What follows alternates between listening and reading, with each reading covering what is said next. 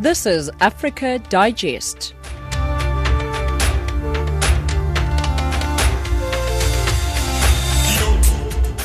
Good evening and welcome to Africa Digest. You're listening to Channel Africa, giving you news from an African perspective.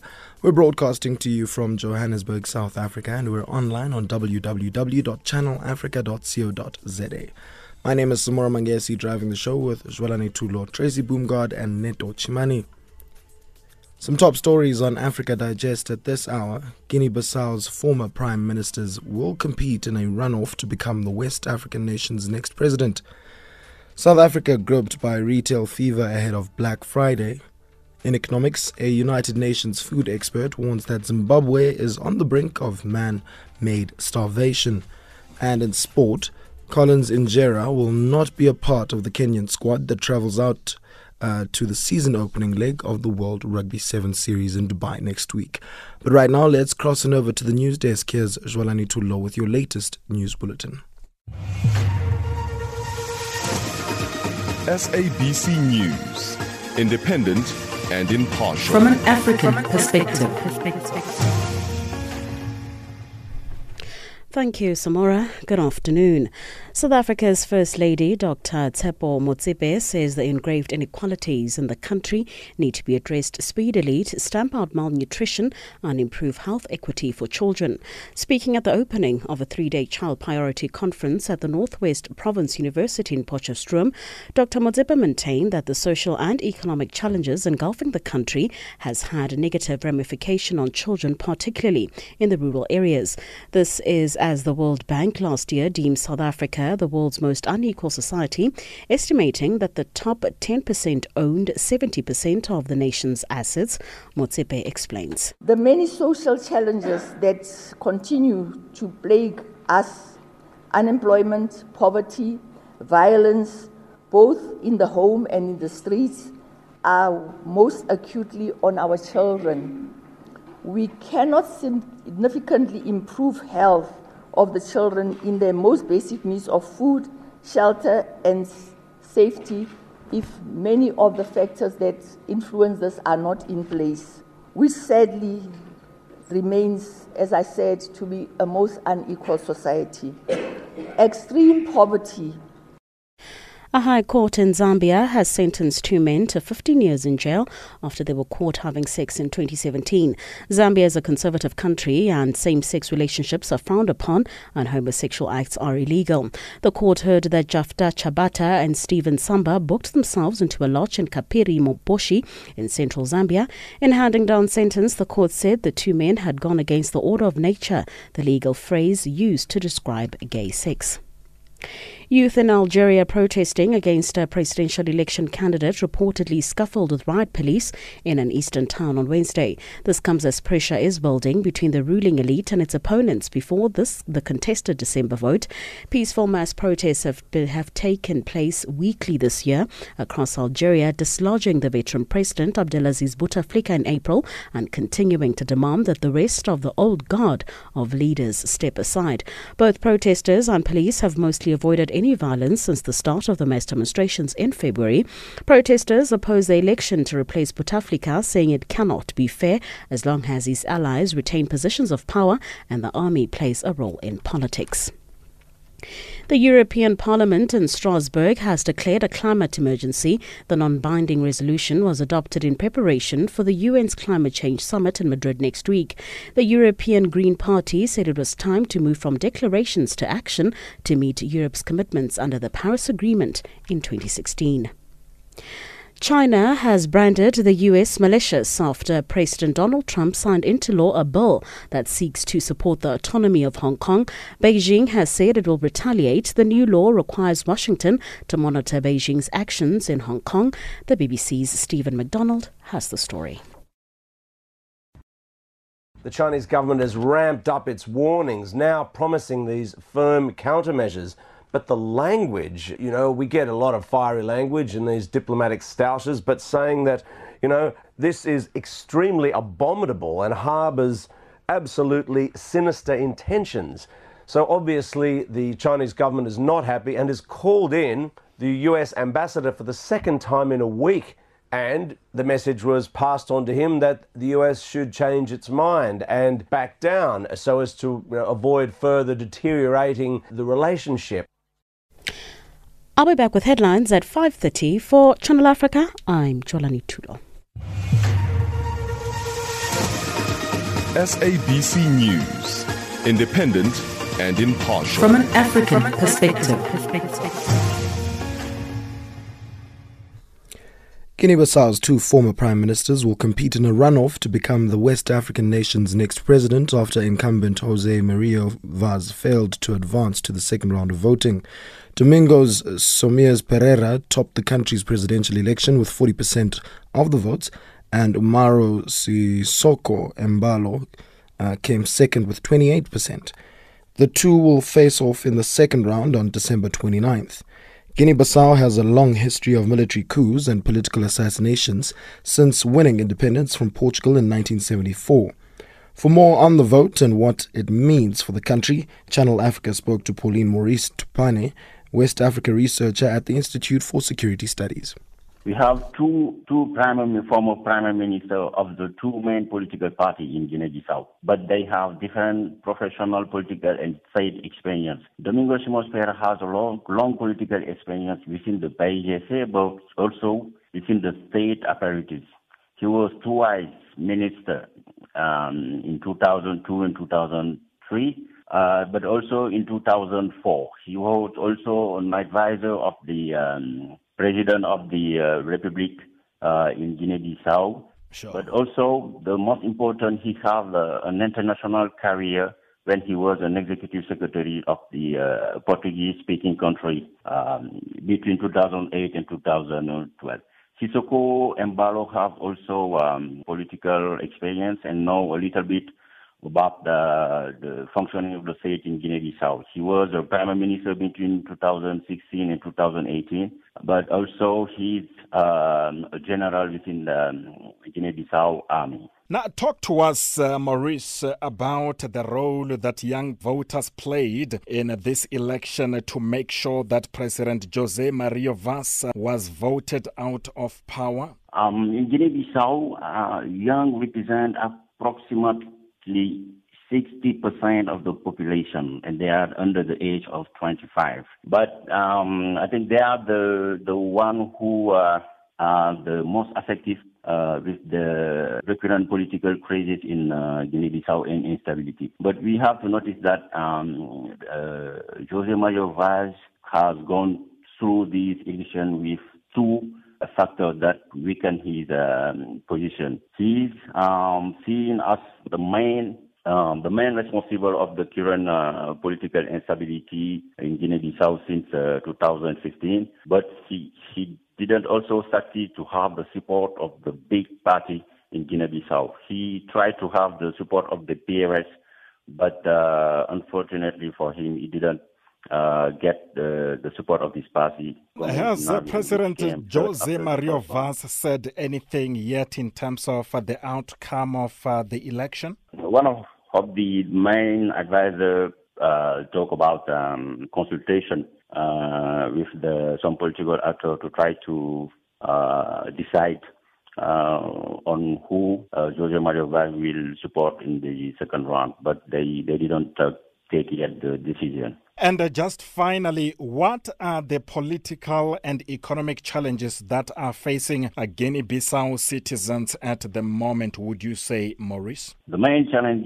is the stability. Decades of political instability have made it difficult to implement public policy in Guinea-Bissau, and the level of human development in Guinea-Bissau remains low. In 2018, the country ranked 177 out of 188 on the United Nations Development Program Human Development Index. The other challenge is the stability of the institution.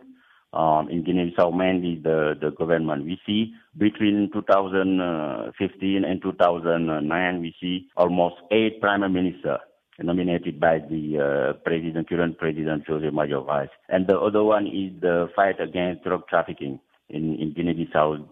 Drug trafficking is one of the main factors of instability in the country. And that was Pauline Maurice Tupane, the West African researcher at the Institute for Security Studies, on the line from Dakar in Senegal, talking to Kumbelo Munjelele. Across the globe, every second, there's always a breaking story. What we want to achieve is a healthy and vibrant economy which can ensure full employment to our people. The government concurs with the views of the Black Economic Empowerment Council report that it is now necessary to make our policies on black economic empowerment more explicit. Last May, I asked constituencies at NETLEC to discuss youth employment incentives. I'm pleased that discussions have been concluded and that agreement has been reached on key principles. We are on an ambitious drive to industrialize, to attract investment, and to create more jobs for the youth of our country. They don't have jobs. I've tried looking for a job for a year and a half now. The challenges were experience and the level of education which I have.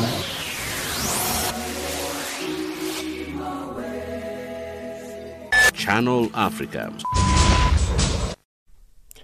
The International Monetary Fund, IMF, has given Malawi $40 million in direct budget support, the first time this has happened since the plunder of public financial resources named the Cashgate scandal 6 years ago. This after Malawi last week passed the IMF test as the fund's executive board of directors approved resources to support reconstruction efforts after the devastating cyclone Idai. The board also met to complete the second and third reviews of the 3-year Extended Credit Facility, ECF, program with Malawi, an arrangement which is worth $112 million. George Mhango filed this report from Blantyre in Malawi. The budgetary support approval to Malawi by the IMF has come at a time when Malawi is said to be focused on a growth path to take advantage of the macroeconomic stability that continue to prevail in the country. The disbursement is also a sign that IMF has faith in the economic management and policies which have resulted in the continued strengthening of the economy in the middle of negative shocks and vulnerabilities. Reserve Bank Governor Daliso Kabambe said the support will ensure that the country's macroeconomics are well anchored, leading to a stable exchange rate. He also expressed hope that this will catalyze other development partners to open their taps for direct budget support and other financing.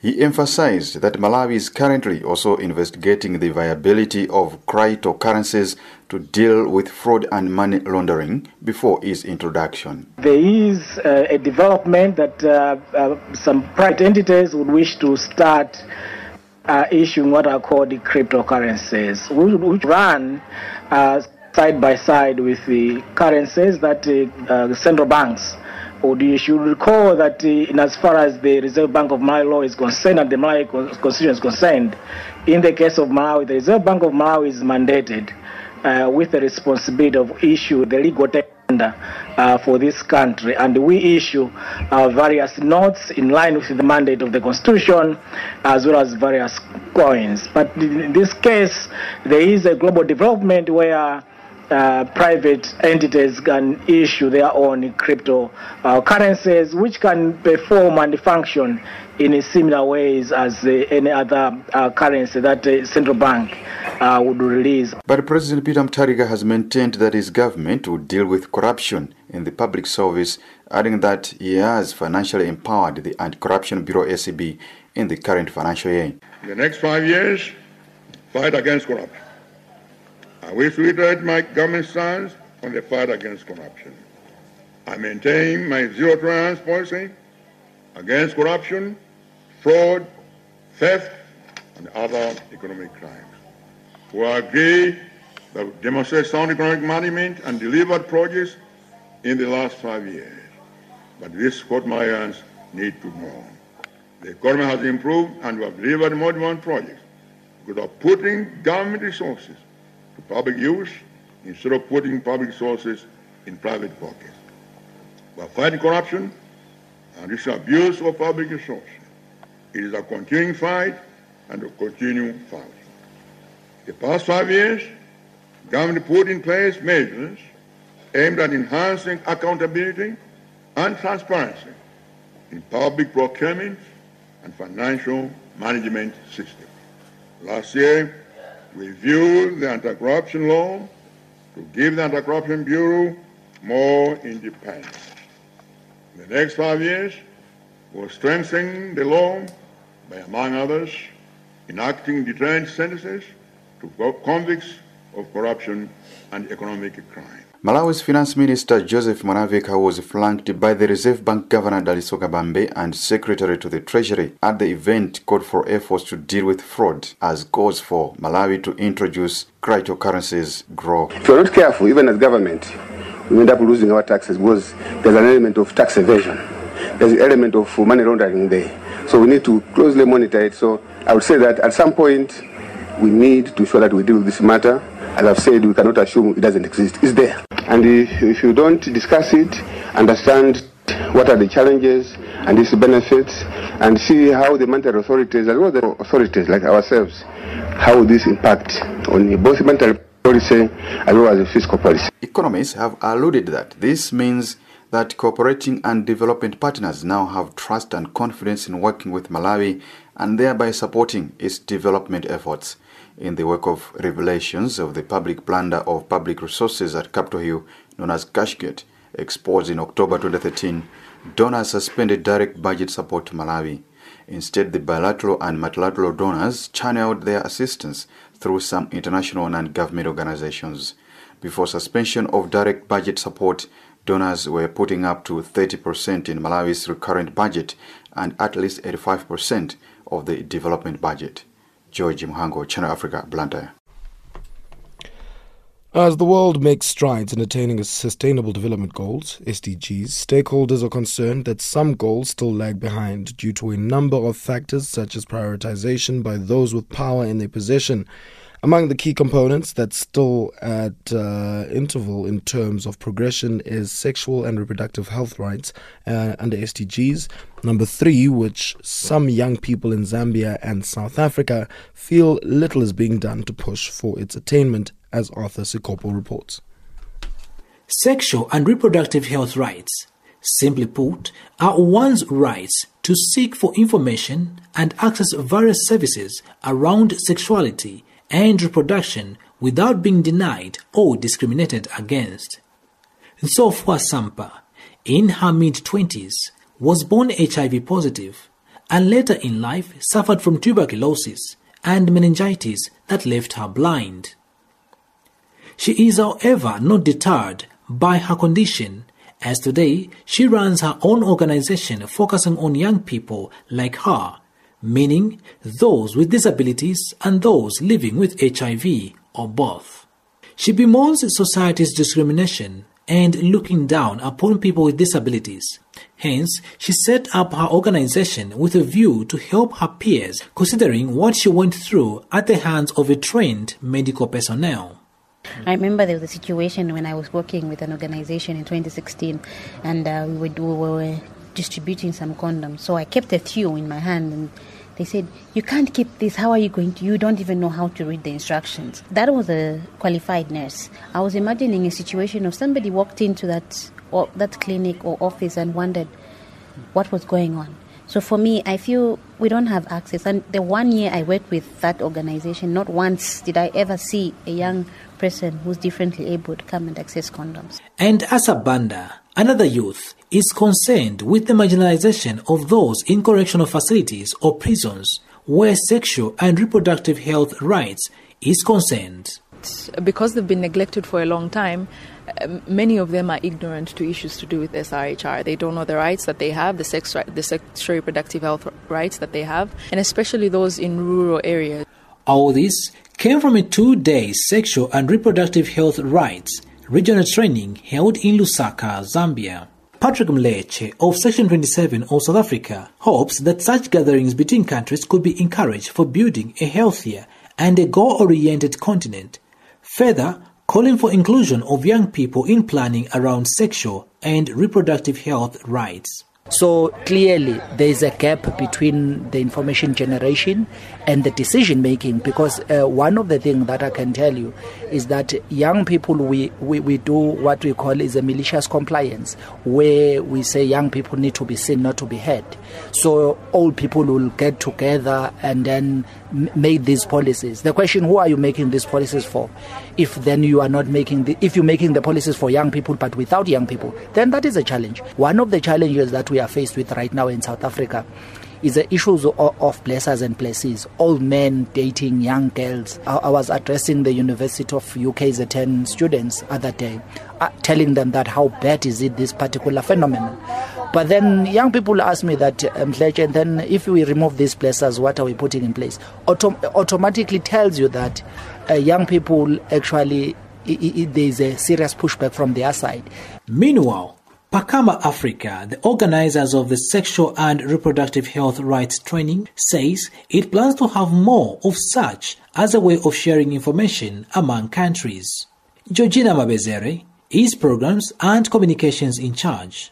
We make follow-ups with the people that we invite for our workshops to see what they are doing, whether they've been able to implement some of the things discussed in the workshop, or if they need help to be able to implement those things. Among the key aspects of sexual and reproductive health rights are sexually transmitted infections, female genital mutilation, adolescent pregnancy, family planning and contraception, and HIV/AIDS. The World Health Organization says every year an estimated 21 million girls aged between 15 to 19 years old and 2 million girls under 15 become pregnant in developing regions, and Africa is among the top on the list. Approximately 16 million girls aged between 15 to 19 years old give birth in developing regions.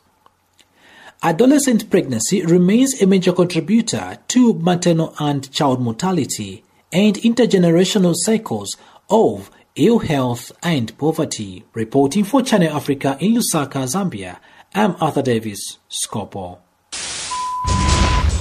Across the globe, every second, there's always a breaking story. What we want to achieve is a healthy and vibrant economy which can ensure full employment to our people. The government concurs with the views of the Black Economic Empowerment Council report that it is now necessary to make our policies on black economic empowerment more explicit.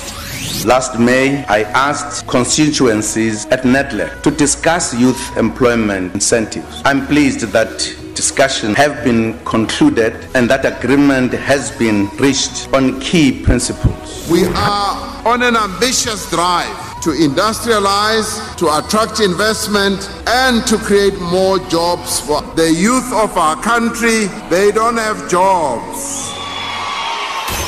I've tried looking for a job for a year and a half now. The challenges were experience and the level of education which I have.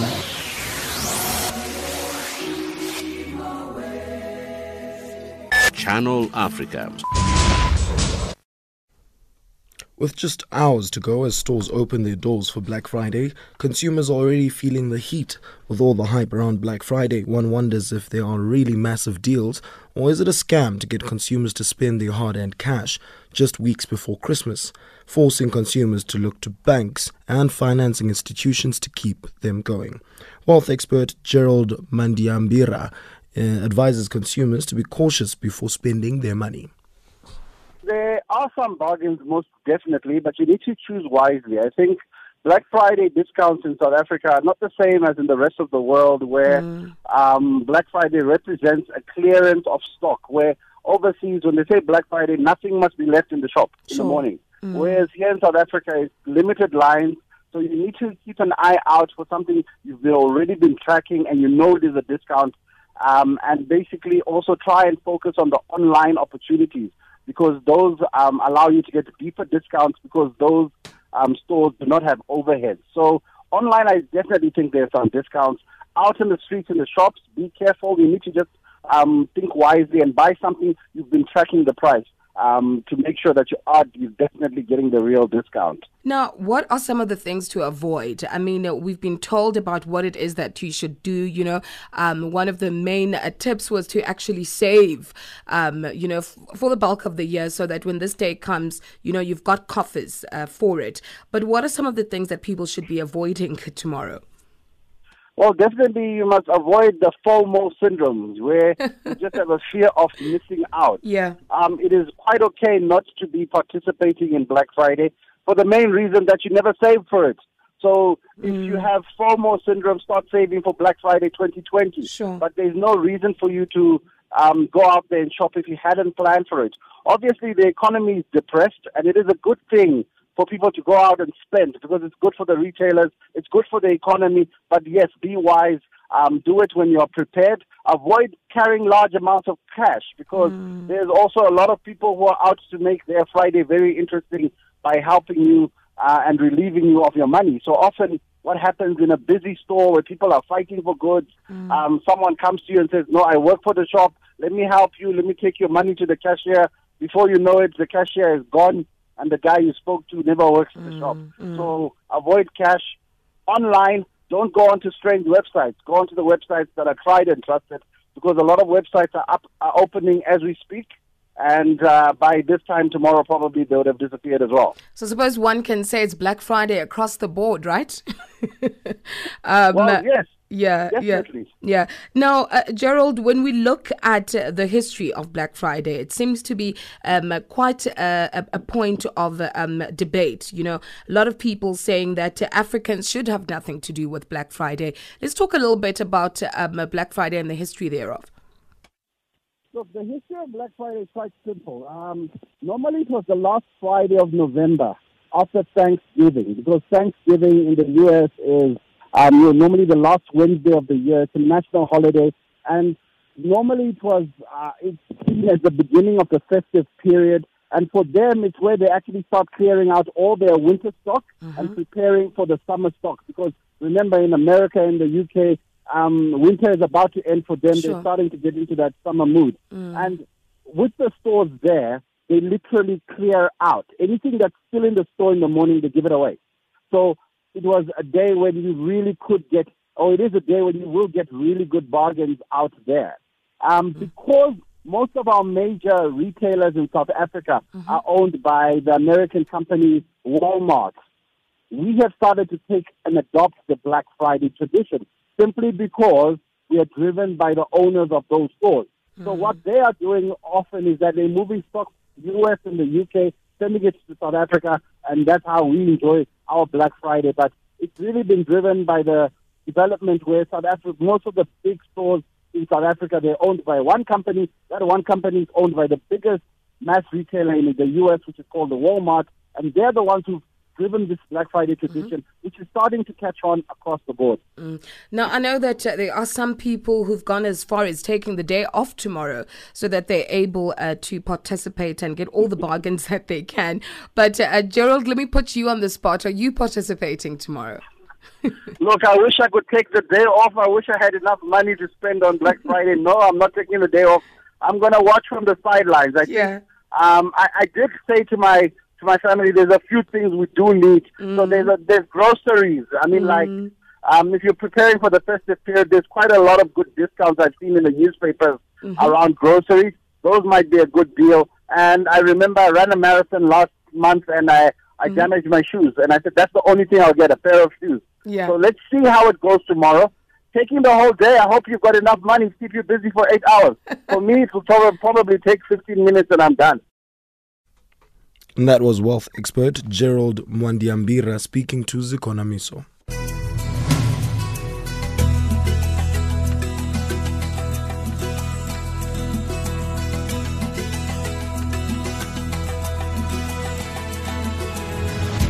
Just a reminder, Spotlight Africa, a feature program that showcases and highlights African issues from an African perspective, can be heard every Wednesday at 1000 hours UCT, with repeats on Wednesday at 2000 hours, Thursday at 300 hours, and Sunday at 1300 hours UCT. Listen to Spotlight Africa, a program that interrogates issues from an African perspective. Spotlight Africa.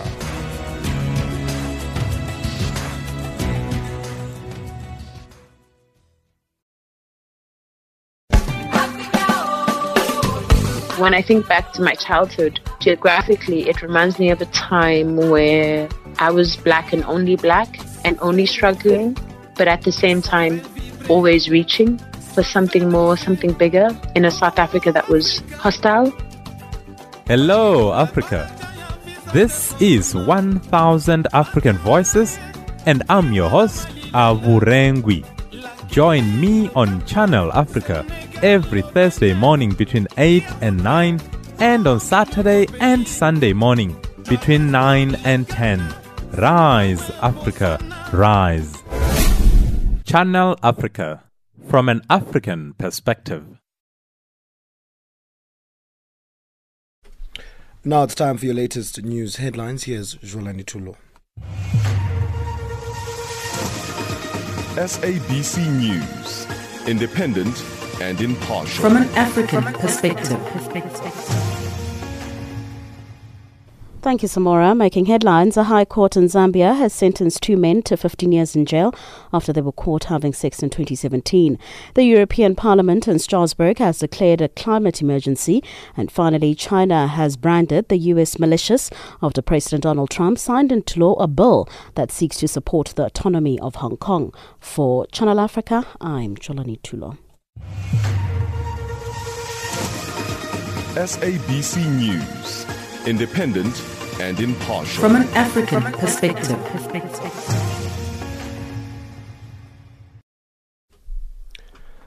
South African Breweries, the SAB, has launched a no-excuse domestic violence policy to assist staff who are victims of this type of crime with reporting the offence.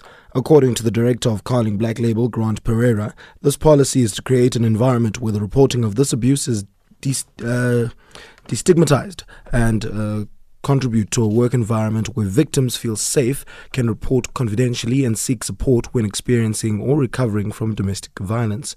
More from Grant Pereira, Director of Carling Black Label. In 2017, we launched as Carling Black Label the No Excuse for Women Abuse campaign.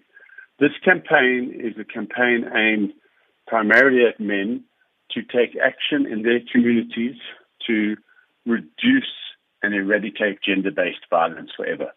We did this as an alcohol company for 2 reasons. The first is that we believe passionately in the responsible use of alcohol, and therefore some men who, after abusing our product, are known to abuse women, and we say those men don't belong on our team, and we want the silent majority of men out there to come in action and stop those men from committing these atrocities. Now, in the No Excuse campaign, we have over the last 2 years developed 2 flagship programs.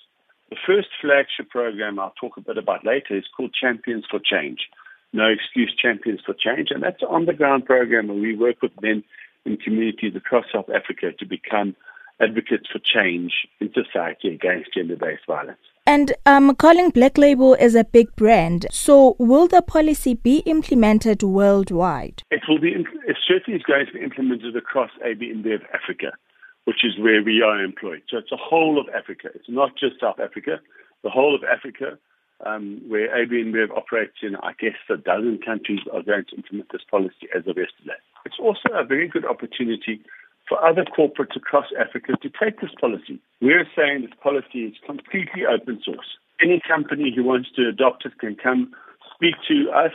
We will make the right people available, and they can adopt this policy in their own companies. So we are in the 16 days of activism against gender-based violence. So what's Carling Black Label or SAB doing to campaign or bring awareness to everyone out there about the violence that's happening in South Africa? That's a great question. And, we believe at Carling, but also at SAB, that we need 365 days of activism, not just 16 days. We believe that this is an issue that must be addressed by men. And therefore, our main program is our Champions for Change program. This is an on-the-ground program that we are running across all the provinces of South Africa. It entails working with local football associations, taverns, and the FET colleges.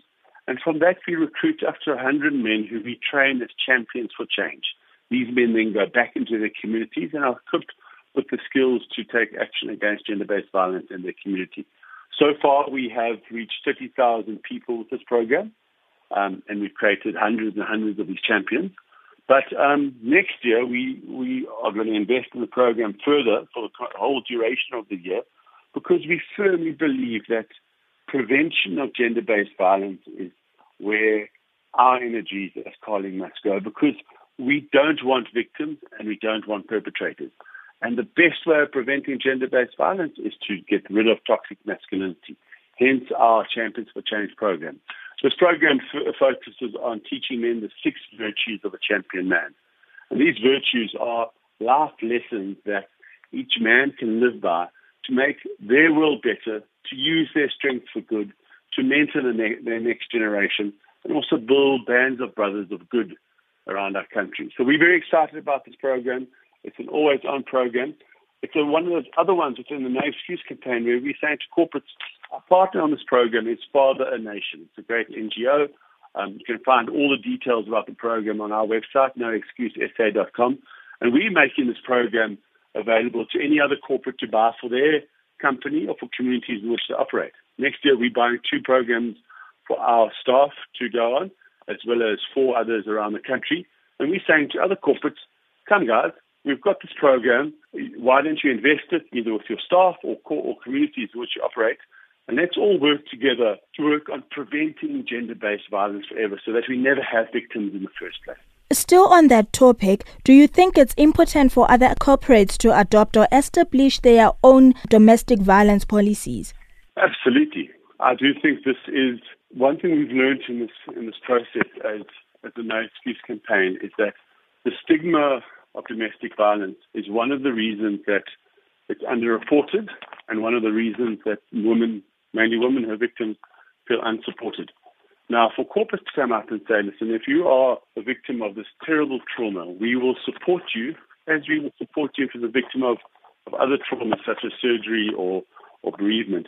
I think it's an extremely positive step forward because both it gives, in the short term, victims the support. And, as a company and as a country, everyone is economically and financially challenged. They reckon that gender-based violence has this enormous cost on our economy because women primarily stay away from work but also have to spend money on treatment. What we're saying is that let us as corporate support victims if they do arise. In the short term, it's a good thing for victim support. In the long term, I think it will destigmatize domestic violence, which is, again, one way of changing behavior. And that was Grant Pereira, Director of Carling Black Label, on the line talking to Lebogang Mabange. Due diligence is a fundamental to sound practice, and yet so many companies overlook this fact with grave consequences.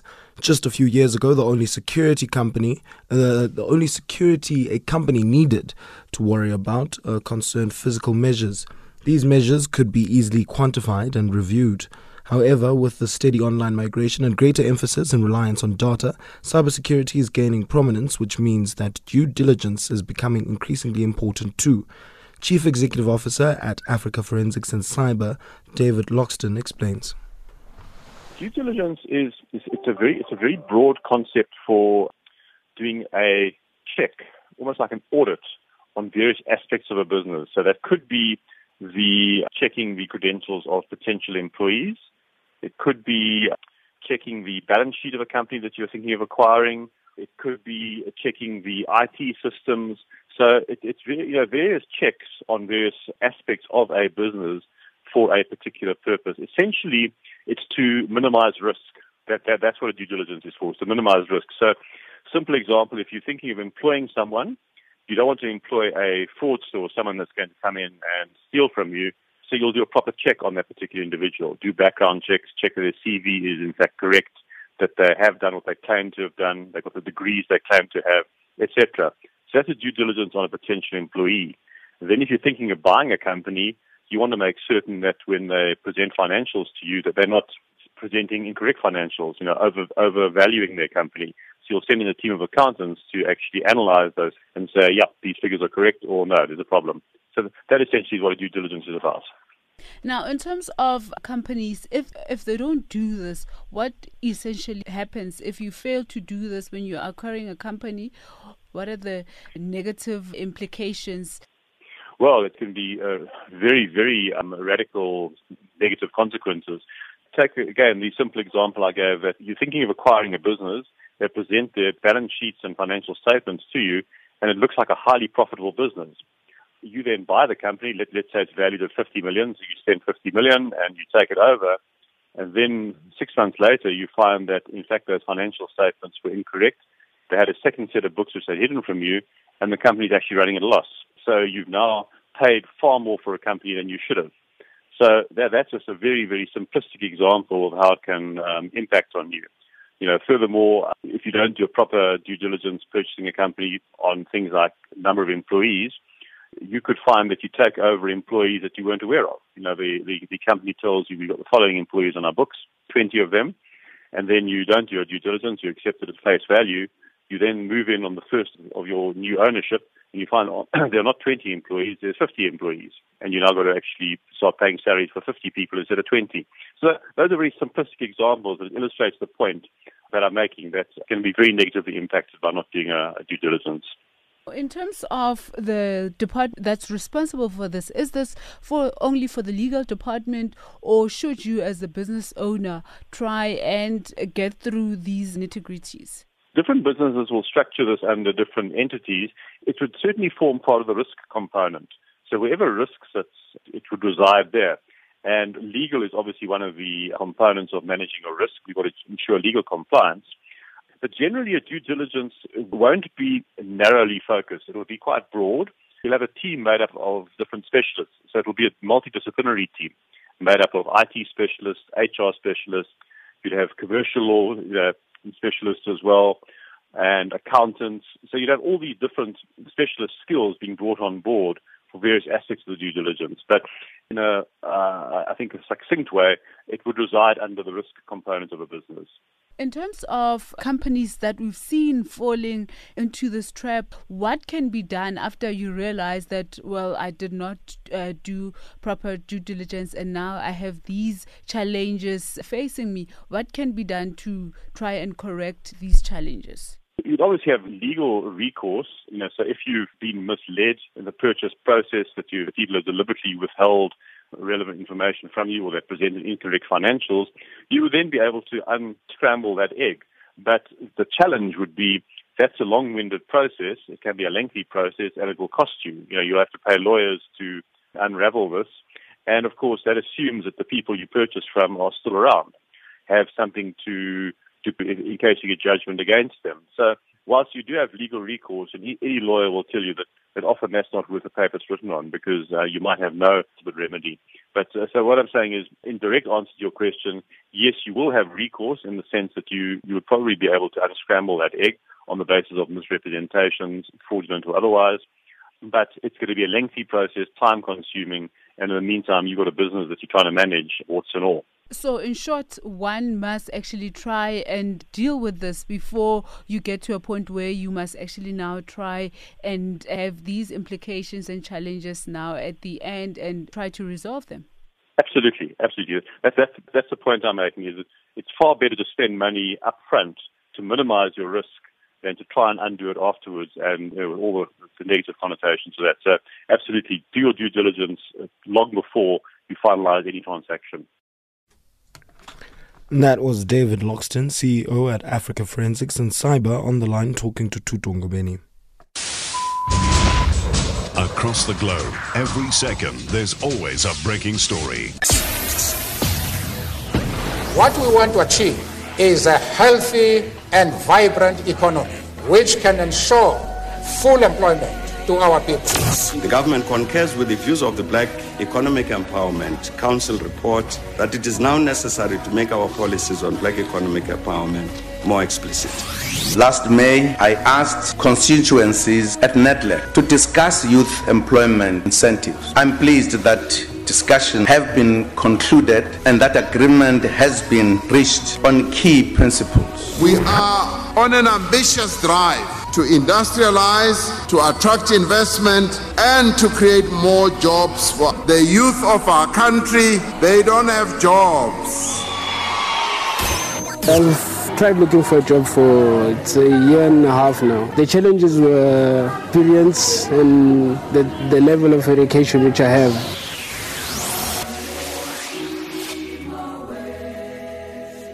Channel Africa. Now it's time for your economics news. Here's Tracy Boomgod.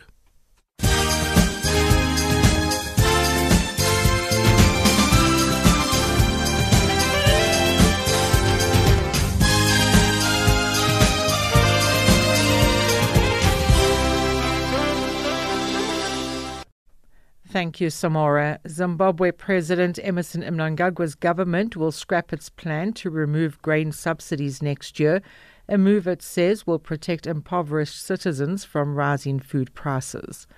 Zimbabwe is experiencing its worst economic crisis in a decade, marked by soaring inflation and shortages of food, fuel, medicines and electricity.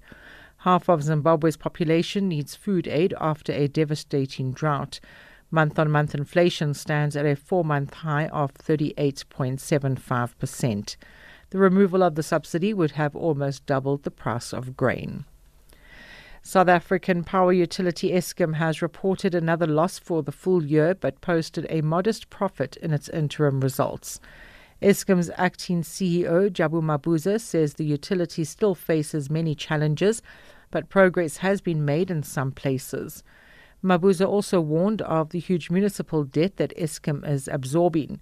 Soweto's outstanding debt is at almost $2 billion. Eskom board chairperson Mabuza says the power utility requires a cost-effective tariff increase, and it is therefore launching a High Court challenge of the energy regulator's determination, which amounts to a tariff increase of around 8%. The power utility's challenge could lead to a tariff increase of around 16%. Mabuza also says Eskom expects to announce a similar loss in March 2020 as last year. Though the government has pledged its support, it does go without saying that Eskom requires a cost-reflective tariff increase. It is for this reason that Eskom is challenging NERSA's recent tariff decisions in the High Court. We are in the High Court pleading for a tariff increase that is consistent with the multi-year price determination methodology. South African digital banking service TymeBank has signed up 1 million customers since it launched less than 8 months ago. Patrice Motsepe, majority shareholder in the bank, says TymeBank is a product of local success. He says the reason for the great achievement is mainly due to the bank's competitive pricing and world-class service. CEO at TymeBank, Tori Keran, believes the bank is one of the 3 fastest-growing digital banks in the world. The bank has added unsecured lending and is busy working on products for small businesses. Concerns have increased among citizens and business owners in Lebanon about their bank savings. That's despite government assurances that they are safe from any financial crisis that could hit the Lebanese economy. Banks recently set limits for withdrawals of US dollars and other currencies, among other measures. The actions are aimed at limiting capital flight. Protests across the country since last month have added to pressures in the financial system. Many importers are unable to bring in goods due to forced up prices and increased fears of financial collapse. Many businesses have shed jobs or slashed salaries and moved workers onto part-time. The US dollar is trading at 360.96 Nigerian naira, 10.73 Botswana pula, at 101.36 Kenyan shilling, and at 14.60 Zambian kwacha. In BRICS currencies, $1 will cost you 4.24 Brazilian real, 63.95 Russian ruble, 71.14 Indian rupee, 7.02 Chinese yuan, and at 14.76 South African rand. The US dollar is also trading at 77 pence to the British pound and at 90 cents to the euro. Gold is trading at $1,457 and platinum at $892 per ounce, while Brent crude oil is at $63.65 a barrel. For Channel Africa News, I'm Tracy Bumgard.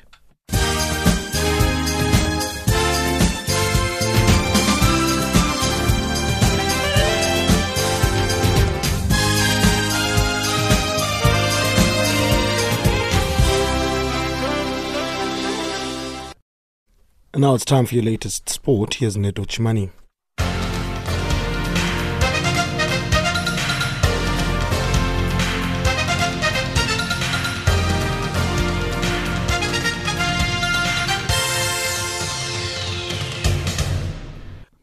Thank you, Samara. From the Sports Desk, a very good afternoon. Starting off with cricket news. Interim team director Enoch Nkwe will be in charge of the Proteas for the Test series against England starting next month. Cricket South Africa head of media and communications Tamim Mthembu said this afternoon. Mthembu says former first-class cricketer Nkwe would remain in his interim director role, together with the support staff who oversaw a humiliating 3-0 Test series defeat in India last month. Nkwe's appointment on the back of a successful debut season as a franchise coach was a surprise in view of his lack of international experience, either as a player or a coach. South African Proteas netball team assistant coach Dumisani Chauke says they will use the upcoming Test series against England to prepare for the Vitality Cup in England next year. The Vitality Cup in January will feature England, Jamaica and New Zealand. The Proteas will play against England tomorrow, Saturday and Sunday in Velodrome in Belleville, Cape Town. SA recently won the African Champs in Cape Town recently. Well, Africa Champs gave us an opportunity to see what we still have in stock and also just test a bit of depth. As you would have seen, we didn't have Mareka, who retired. We didn't have Aaron, who just recently retired. We didn't have Karla, who was still on a break. We didn't have Pumza, who was injured. We didn't have Inamari, who was injured. So that's 5 experienced top players that we didn't have available, and that gives us an opportunity to look at the youngsters coming up and to see who's next going forward. Going into England, we do have Pumza back, we do have Inamari back. It's an opportunity, I guess, for us to solidify our combinations, seeing that we won't have time with the girls until we leave for the Vitality Cup in England in January. So this will form like preparations for that, although when we get that side, we'll be preparing. In football news, Liverpool manager Jurgen Klopp faces an anxious wait to discover the extent of the injury suffered by his key midfielder Fabinho in last night's 1-1 Champions League draw with Napoli. The Brazilian holding midfielder hobbled off in the 19th minute with an ankle injury, being replaced by Dutchman Jorginho Wijnaldum. No, I don't know. He has pain, so that's not good. And he couldn't obviously continue, and he's a really hard one. Couldn't continue. So, yeah, I don't want to say that what I expect, because I hope in a moment that it's not that serious. But we know more. Maybe tomorrow, maybe the day after tomorrow. We'll see. Liverpool are used to making life difficult for themselves, admitted Klopp as 1-1 draw with Napoli leaves the European champions with work to do to reach the Champions League last 16. Yes, obviously I struggle when I play Napoli. Sorry for that. That depends, but it's more about how good they are. So that's how it is. And nevertheless, last year we went through. We won here, so that was the most important thing. This year we have to fight until the last day of the group, and that was exactly the same what we had to do last year. So it's not really new for us. Mauritius have set a target to try and get out of the group stages and compete in their first semi-final in this age category. The baby club M has once again placed its trust in coaches Dennis Doki and Kesley Levray, who will have the mission to allow the squad to aim high. Mauritius have been drawn in Group B at this year's championship with South Africa, Lesotho and Madagascar in the Under-20 COSAFA Cup. This is the second year in a row that the quadricolors will will be facing the South Africans. Mauritius will face South Africa on December the 5th at the Sunset Stadium. After this first outing, they will then play against Lesotho, an opponent they will feel they can match. In the final match in Group B, Mauritius will go head-to-head with Madagascar in a clash between two teams of the Indian Ocean. The tournament gets underway on December the 4th and concludes on December the 14th in Lusaka, Zambia. And finally, in rugby news, Injera will not be a part of the Shuja squad that travels out to the season opening leg of the World Rugby Sevens Series in Dubai next week, as he is yet to hit the requisite fitness levels, according to Technical Director Paul Feeney. Injera picked up a shoulder injury during last month's Safari Sevens and consequently missed out on the Africa Sevens, but has since resumed training with the rest of the 18-man squad picked for the new season. For Dubai, Feeney has stuck with the same personnel that did duty at the Africa Sevens a fortnight ago, with only addition being Dan Sikuta. For the Dubai campaign, they are in Pool D and will face off with South Africa, England and Spain. Thank you for choosing Channel Africa. For Channel Africa Sport, I'm Neto and Itio Chemani.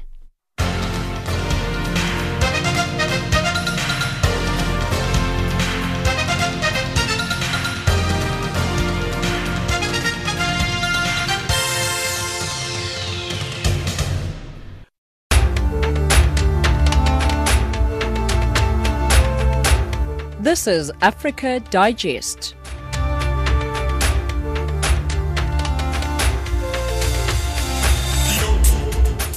And that wraps up Africa Digest for this hour. We're back again at 1900 hours Central African Time. But should you have any comments on the show in the meantime, you can send us an email to info@channelafrica.co.za or send us an SMS to +27 76 300 3327, and you can tweet us at Channel Africa 1. Taking us to the top of the hour is Sabela Bainzika. We'll see